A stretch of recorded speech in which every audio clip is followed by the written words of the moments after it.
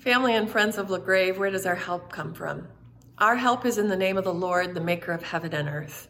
Our help is in Jesus Christ, who's the same yesterday, today, and forever. So many of you may know that this coming Sunday is the first Sunday in Advent. And Advent for us is a very important part of our liturgical life in the church.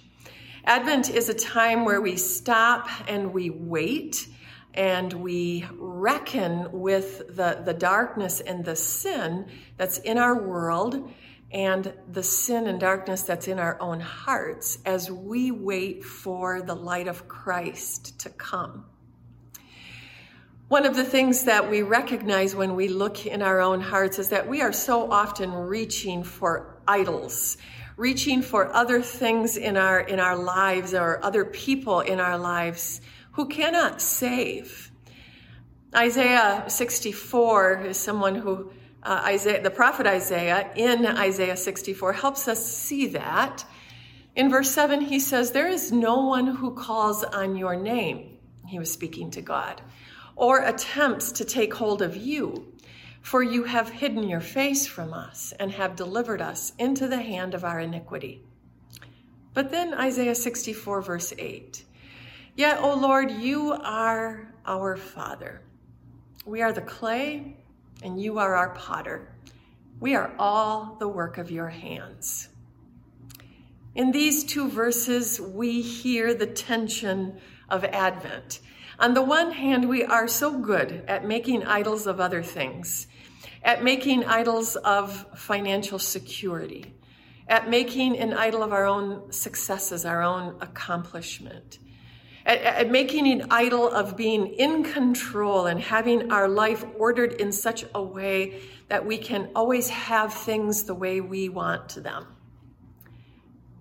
We're often reaching for things and people that cannot save us. And yet, as that second verse in Isaiah 64 verse 8 says, our only hope is in God, our maker, the one who made us and who loves us and who will give his light to us. I read recently that Advent tension is about learning again that God is God. That in between our deepest and even holiest longings and the reality of God, there is a gap that only grace can fill. I love that picture. That between me and God, there is a gap that grace can fill. It means I don't need to be afraid to take that inward look and look at what's wrong and what's dark and what's sinful in me. Because in between me and God, there is a grace-filled gap. And that gap is filled by the grace of Jesus and the light and the hope that he is coming to bring. And so, friends, let's lean into Advent together.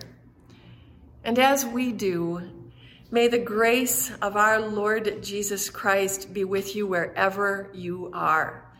May he guide you through the wilderness and protect you in the storm. May he fill you with thanksgiving for the wonders he is showing you, and may he bring us all back together, face to face again once more.